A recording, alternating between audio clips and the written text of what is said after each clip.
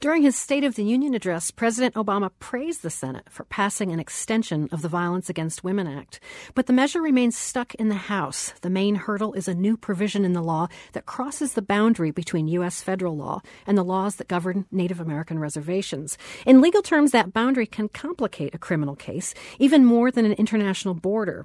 The idea behind the new provision is to extend domestic violence protection to Native women when they're attacked on tribal land by non-Native men.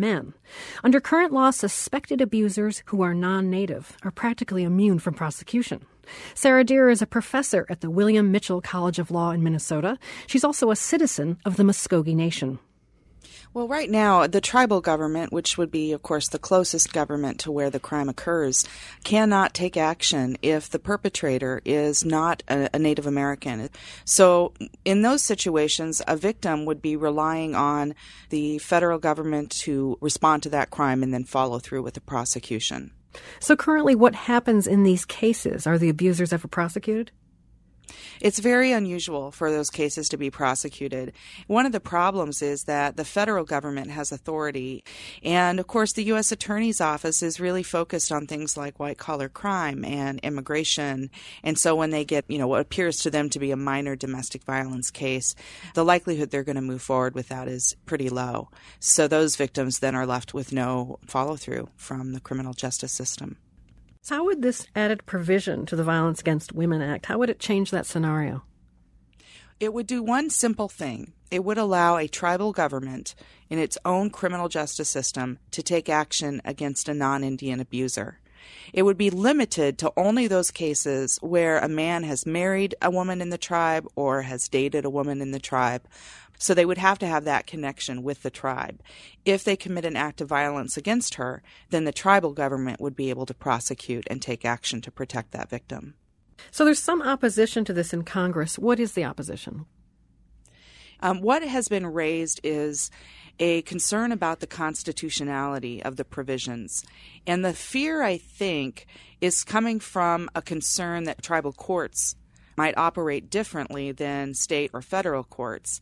And if you prosecute someone who's not familiar with those kinds of court proceedings, then it would be unconstitutional. They wouldn't have the same rights that they would in state or federal court. When these kind of issues come up, do you think of, say, the Muskogee Nation as a separate nation, and therefore these are sort of border issues? Well, yes. At some level, yes, there are border issues. I think what a lot of people don't realize is that tribes, predate the United States by about 10,000 years. And so we have been operating governments on this continent for, millennia. And therefore, when I think about tribal governments, such as my own tribe, I really think that it's more like a foreign government. We exist within the boundaries of the United States, but our tribes have been operating as sovereigns for forever.